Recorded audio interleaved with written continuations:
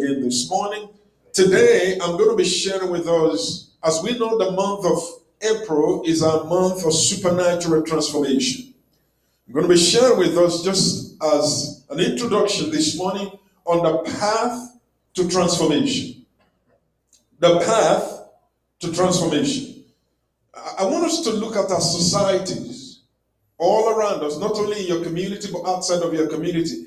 Our societies are particularly saturated with men and women with nebulous character. We see this all the time. In politics, men of shady, cloudy character. Nebulous. Shrewd, unscrupulous, shady. But the reason why we have come into the kingdom is that our lives can get into the clinic of transformation. The kingdom of God is a clinic. The kingdom of God is a place of transformation. Yes, we have been saved by the blood of Jesus. Yes, we have been delivered from sin. We must also understand that we have a place where God wants to continue to work on our characters and create a place for us to imitate what is right. I said we were saved from our sin, but we are being shaped. Hallelujah. We are being shaped into the image of Jesus himself. Church, don't be alarmed when you see professed Christians behave in an erratic way. Don't be alarmed. Because salvation does not necessarily change your character. Salvation saves your soul.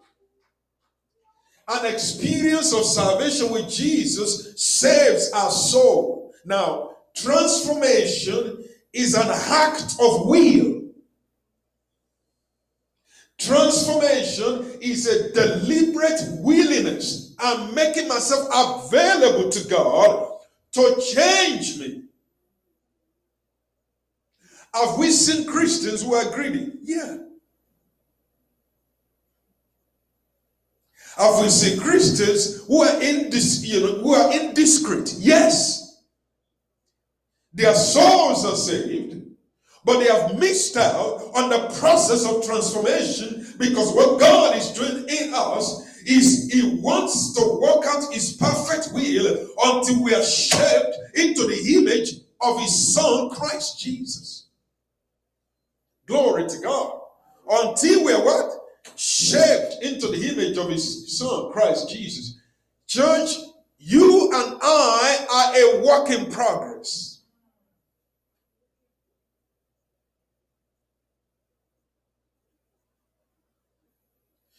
Transformed living is the goal of the kingdom.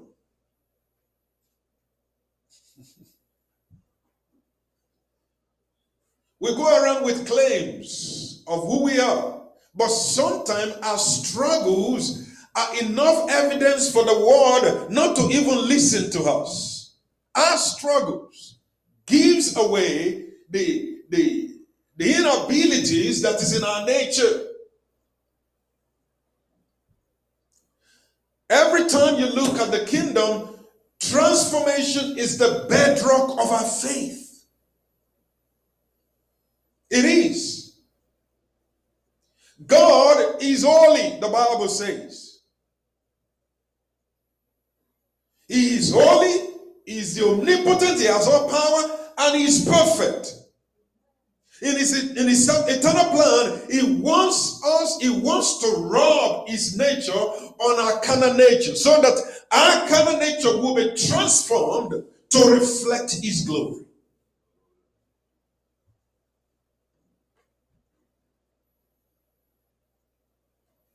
If we're not changing as a people, then we have defeated the purpose of his sacrifice. People say, why are you so flaky? No, we're not flaky. What happens is, who I used to be a year ago, that's not who I am anymore, because there is a creative work of transformation going on in my life. So the person you used to know 12 months ago is not the same person today. Is it because I'm faking it? No, I'm not faking it to make it. It is because there's a work of grace inside me going on. So the things I love no more. That is the work of transformation. That's why it's so dangerous to judge a believer on what you used to know them to be, particularly if they've submitted themselves to the process of transformation. You cannot do that. I've shared a testimony here before, but I'll quickly mention in just a few minutes of a particular couple that were together. Many of us remember, I've shared it many times, of this man who was an unbelieving man, always was stretching his hand to abuse the wife. But as soon as he was invited to a church and he experienced and he gave his heart to the Lord, it was opportune that somebody began to disciple him. And the person who discipled him told him to spend time in the Word. And this man started looking at the Word of God. He started looking at the Word of God. The wife noticed something about this man is different. It wasn't because he was saved. It was because he has submitted himself to the process of transformation. The Church of Jesus is not a feel-good caravan. When we come here together as God's people, it's not every time that it's just feel-good messages. That's not what the church is for. The church is a place of molding, character molding, behavior regulation that comes by the revelation of the Word of God. If my character is not being molded, if my behavior is not being regulated by the Word of God, there is something wrong with me. Anybody in the house can witness to that? There is something wrong. Please, church, don't get me wrong. I'm not saying you're perfect, but I'm saying you're submitting yourself to the process of change that comes as you fellowship with the Lord. I have found out, I don't know whether I validated this, the fallen nature of man cannot be restrained. The fallen nature, it cannot be restrained. That is why you see wickedness on our street. How many of us know of how many gun violence you see every week on our street? It is the fallen nature of man. You cannot restrain it. You see, we put people in prison. We incarcerate them for 30 years, for 40 years. One of the things I've heard, I don't know how true this, I've never worked in a prison establishment before, but it is almost documented. As soon as people leave prison, almost less than a week, they've committed another crime. You know why? You cannot restrain that human nature, that bad nature, that wicked nature. What can happen to that nature is for it to be transformed. That's why I'm trusting the Lord as a church. May God give us a prison ministry. We can go there and share the gospel with people. When they leave the prison, they are not just living, they are not living because they are set free, but because they have been truly free indeed.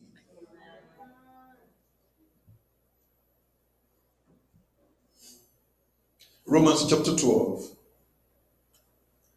I'm going to read this in 3 different versions of the Bible. Romans chapter 12. Please go with me, church.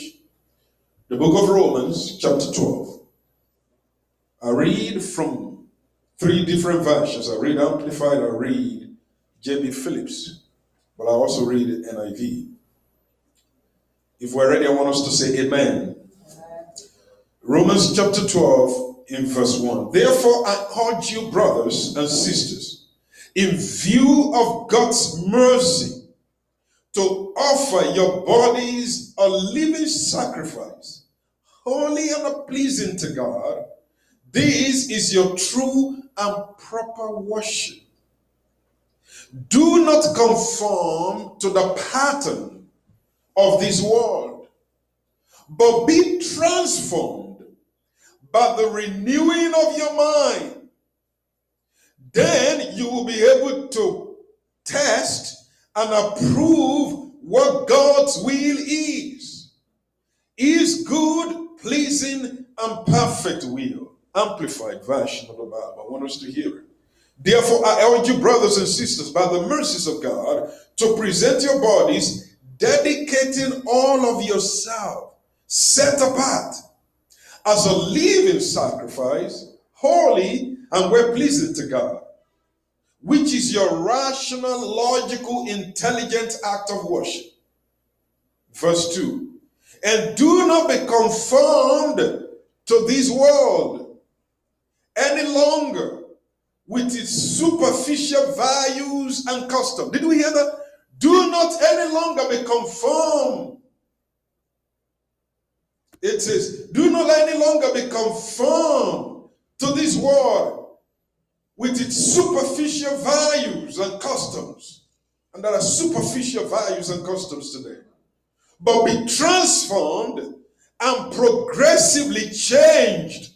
But be transformed and what? Progressively changed.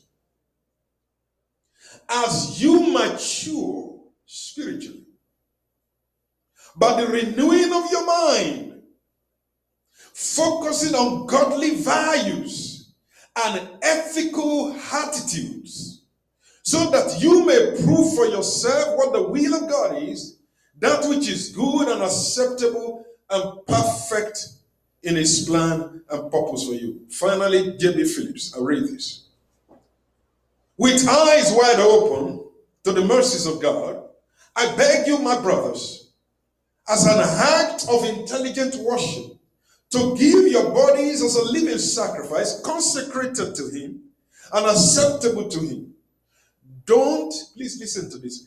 Don't let the world around you squeeze you into its mold, but let God remold your minds from within, so that you may prove in practice, in practice, that the plan of God for you is good, meet all his demands, and move towards the goal of true maturity. Let's decode what Paul the Apostle is saying here in this passage. Number one, he said something we must not do. Don't conform. Ever say don't conform? Because if you conform, it's a demonstration that you are not transformed. Believers are not conformists. Compromise makes us conformist. It is easier to conform. It is more convenient to conform. In fact, it is acceptable to conform. Maybe I should add one to it. It is very popular to conform. In fact, you will get applauded if you conform. In fact, you will be considered a modern believer if you conform. A progressive Christian. Church, let me say this to you today. There is no, it's either you're a Christian or you're not. There is no progressive or retrogressive Christian. A Christian is a Christian. A Christian 100 years ago is a Christian today. A Christian today must be the same Christian 100 years to come. Because the cross has not changed. The standard of the kingdom has not changed. Nevertheless, the foundation of God standeth sure. 2 Timothy chapter 2, verse 19. Nevertheless, the foundation of God stands sure. In other words, it's unchanging.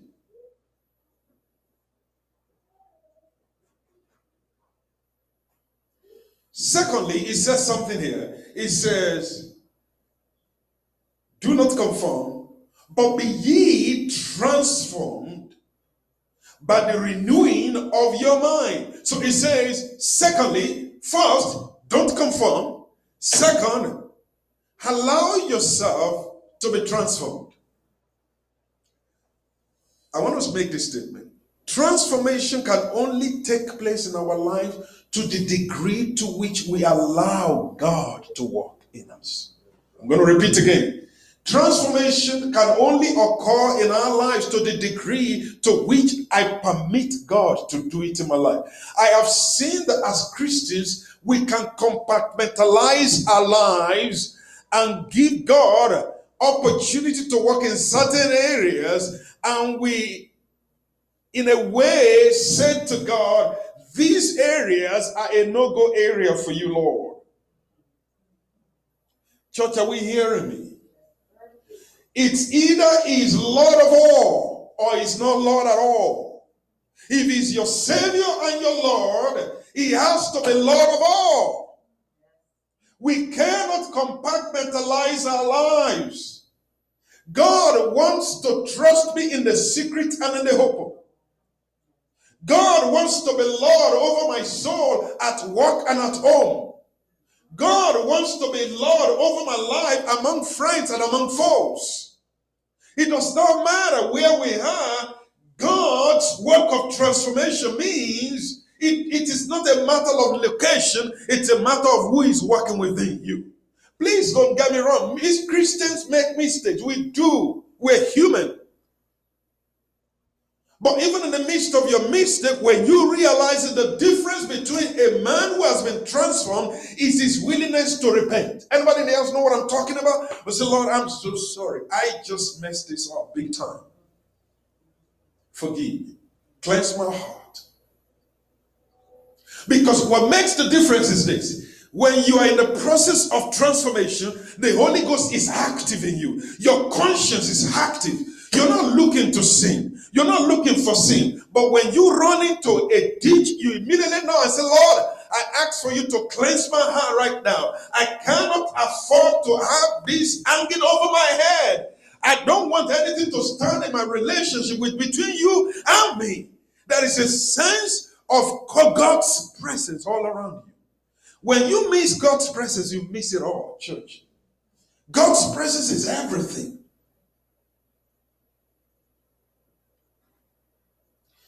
Now, I've been talking about transformation, but there can be no transformation without the renewing of our minds. Church, did we hear me? It's great to talk about transformation, but there can be no transformation if our minds are not renewed. So really, to simplify the entire process of transformation, it all comes down to one fact. What is it? Renewal of mind. It's that simple. It comes to what? Renewal of mind. What is renewal? Renewal means there was certain information. There is a particular way of life.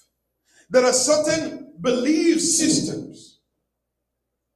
There is a way I used to think. The Bible says, as a man thinketh in his heart, so is he. How many of us have noticed that your predominant thought in your mind rules you? I'm going to say it one more time. Your predominant thought in your mind rules your life. We don't even pay attention to that. But if you think about the predominant rule, the predominant thought in your mind, it rules our lives. If I'm material-minded, if I'm living a material-minded life, it is directly opposed to the kingdom-minded life. But when I'm going through the process of renewal, all of that must be flushed out. My mind has to change. Church, I want us to get ready for the journey that the Lord is doing now. He's taking us. The journey of change. The journey of transformation. If there's any journey that I want the Lord to take me in the year 2021, it's a journey of transformation. And He's doing it. Glory to God, He's doing it. Because when transformation begins, it's going to affect every part of your constitution. Do you know it's going to affect your language? Your vocabulary will change. Because God is at work in you. Anybody else know what I'm talking about? He changes your vocabulary. That's one aspect of our life that is so difficult to give up. Particularly if we're ladies. Vocabulary. And God says, no, I can't deal with that. Your vocabulary has to change. And for us as men, also, God is saying, I'm walking through, I'm bringing you all together to be like me. So what kind of renewal are we talking about? Our minds can only be renewed through His word. God's word is not void of power. Power to change. I know this and I believe this, that the authority to change a man's mind is in the word of God. The authority to change the way we think is in the word of God. I was thinking about Jesus in his first message after he came out of the wilderness. Remember? He appointed his disciples. And in Matthew chapter 5, that was Jesus' first appearance in teaching people. And we call it the Beatitudes. How many of us remember that? The Beatitudes. Do you know the first thing Jesus began to teach? Jesus did not teach about power when he came out of that place. He didn't teach about the Holy Spirit baptism. Did you notice it? He didn't teach about money. You know the first thing Jesus began to teach? Blessed is the man that hunger and thirst after righteousness, for they shall be filled. Jesus began to teach, blessed are those who are poor in the spirit, for theirs is the kingdom of heaven. Blessed are they that mourn, for they shall be comforted. Blessed are the meek, for they shall inherit the earth. And Jesus went for that. Blessed are they that are merciful, for they shall obtain mercy. Anyone talking? Do you see what Jesus is teaching? It doesn't sound attractive, does it? Because every word that Jesus is saying is dealing with some internal mind issues. Blessed are the pure in heart, for they shall see God. Do we see what Jesus is doing? He's dealing with the man on the inside. Church, I want us to hear this today. If the man on the inside is not transformed, it doesn't matter what I'm doing on the outside. The man inside has to be conquered. Because Jesus was well aware of the human nature, the weakness of the human nature. And then he went further by saying, blessed are the peacemakers, for they shall be called the children of God. How many of us ever thought about that? Jesus taught that blessed are the peacemakers. What Jesus was doing at his first message was to school the mind of man. You see, your mind and my mind needs to be schooled. Jesus began by saying, even in the time of crisis, how do people know that you're a child of God? Because you're a messenger of peace, even in that moment. I was reading the book of Proverbs, chapter 17 and verse 19. You can read it when you get back home. It says, a man who loves quarrel. It says, a man who loves cannot love quarrel. You know, I can't say it exactly the way it says, but it's like if you truly are a man of love, you cannot enjoy quarrel. And when we live like this as peacemakers, you know what the world calls us? They call us stupid. Because they think we can't fight for ourselves, but we're peacemakers. That does not mean we're stupid. We pick our battles as believers. Everybody in the house know what I'm talking about? You do what? You pick your battles as believers. You don't jump at every opportunity for crisis. No, we're peacemakers. Jesus also taught our mind, schooled our mind in righteousness. I was reading the book of Psalm chapter 23. Many of us know the scripture. The Lord is my shepherd, I shall not want. He maketh me to lie down in green pastures. He leadeth me beside still waters. He restoreth my soul. Now the scripture says, he leadeth me in the path of righteousness. For what reason? For his name's sake. That's where he leads me. He leads me in the path of righteousness for his name's sake. So I believe we are being schooled by the Holy Ghost. What does the renewal of mind mean? It means when I get into the word of God, I begin to learn how to be a child of God, to be a peacemaker. What do I learn? I learn to walk in righteousness, in holiness, because that's what he expects from me. The scripture says in Proverbs chapter 4 verse 23, guard your heart with all diligence, for out of it are the issues of life. That's one of the things the work of the Holy Spirit is doing. If I don't go into the word, but church, there is no way I see that. It says, guard your heart with all diligence. Do you know, believers, there are places I don't go. There are things I don't want to hear. And there are things I don't want to see. Because those areas, my ears and my eyes, are the gateway to my heart. If I don't guard them, my heart will be corrupted and be polluted by the world around me. The world around me will squeeze me into their mold. I begin to think like them. I begin to act like them. My way of life will begin to be channeled towards them. Because I'm allowing the gateway to my life on a loose end. Church, be a gatekeeper to your heart. Watch what comes into your heart. What comes into your ears. They will begin to steer your life in the direction you cannot even imagine. Church, did we hear me? So I'll never forget the testimony you shared. At some point in our lives, we have to make certain decisions on the sake of your heart. Protect your heart, church. The world we're living in is such an open sepulchre. Protect your heart. And sometimes my children don't find this funny because I go hard. One of the things they don't like me, but I know it. You don't go with your cell phone to sleep in your room now. It's not going to happen. You leave your cell phone at a charging station. Bedtime is bedtime. Like I said, it's hard, but it's good. Because I know what it means when you keep that phone in your head overnight. Number one, your mind is not at rest, and your body will never rest. My mind also is schooled through the Word of God on how to love without hypocrisy. I want us to hear me well. The Bible says in the book of Hebrews, provoke one another to love. That is true love. That is authentic love. But that comes by walking with the Lord in His Word. Romans chapter 5, the Bible tells us that the Spirit of God has shed the love of God in our heart by the Holy Ghost. The love of God has been shed abroad in our hearts by the Holy Ghost. If I don't see that, how will I love? The Bible says a man cannot hate his brother and say that he loves God. Church, if I don't see it in the Word of God, how will I know that? The Word teaches me to love sincerely. The Word teaches me to walk in love.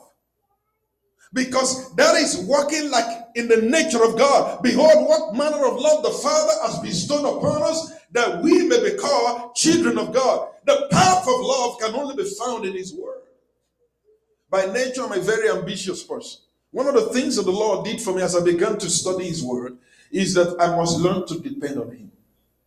So when things don't fall in my way, I don't go around in my mind, not talking to anybody in my mind, thinking that I'm a failure.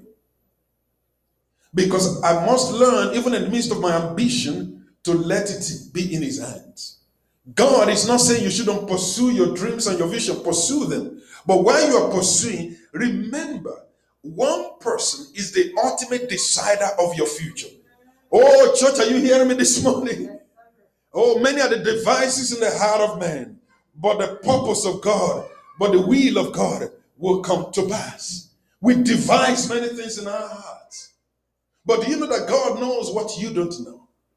Well, He's saying it this morning. And many of the times, the way that seems great are ways of destruction.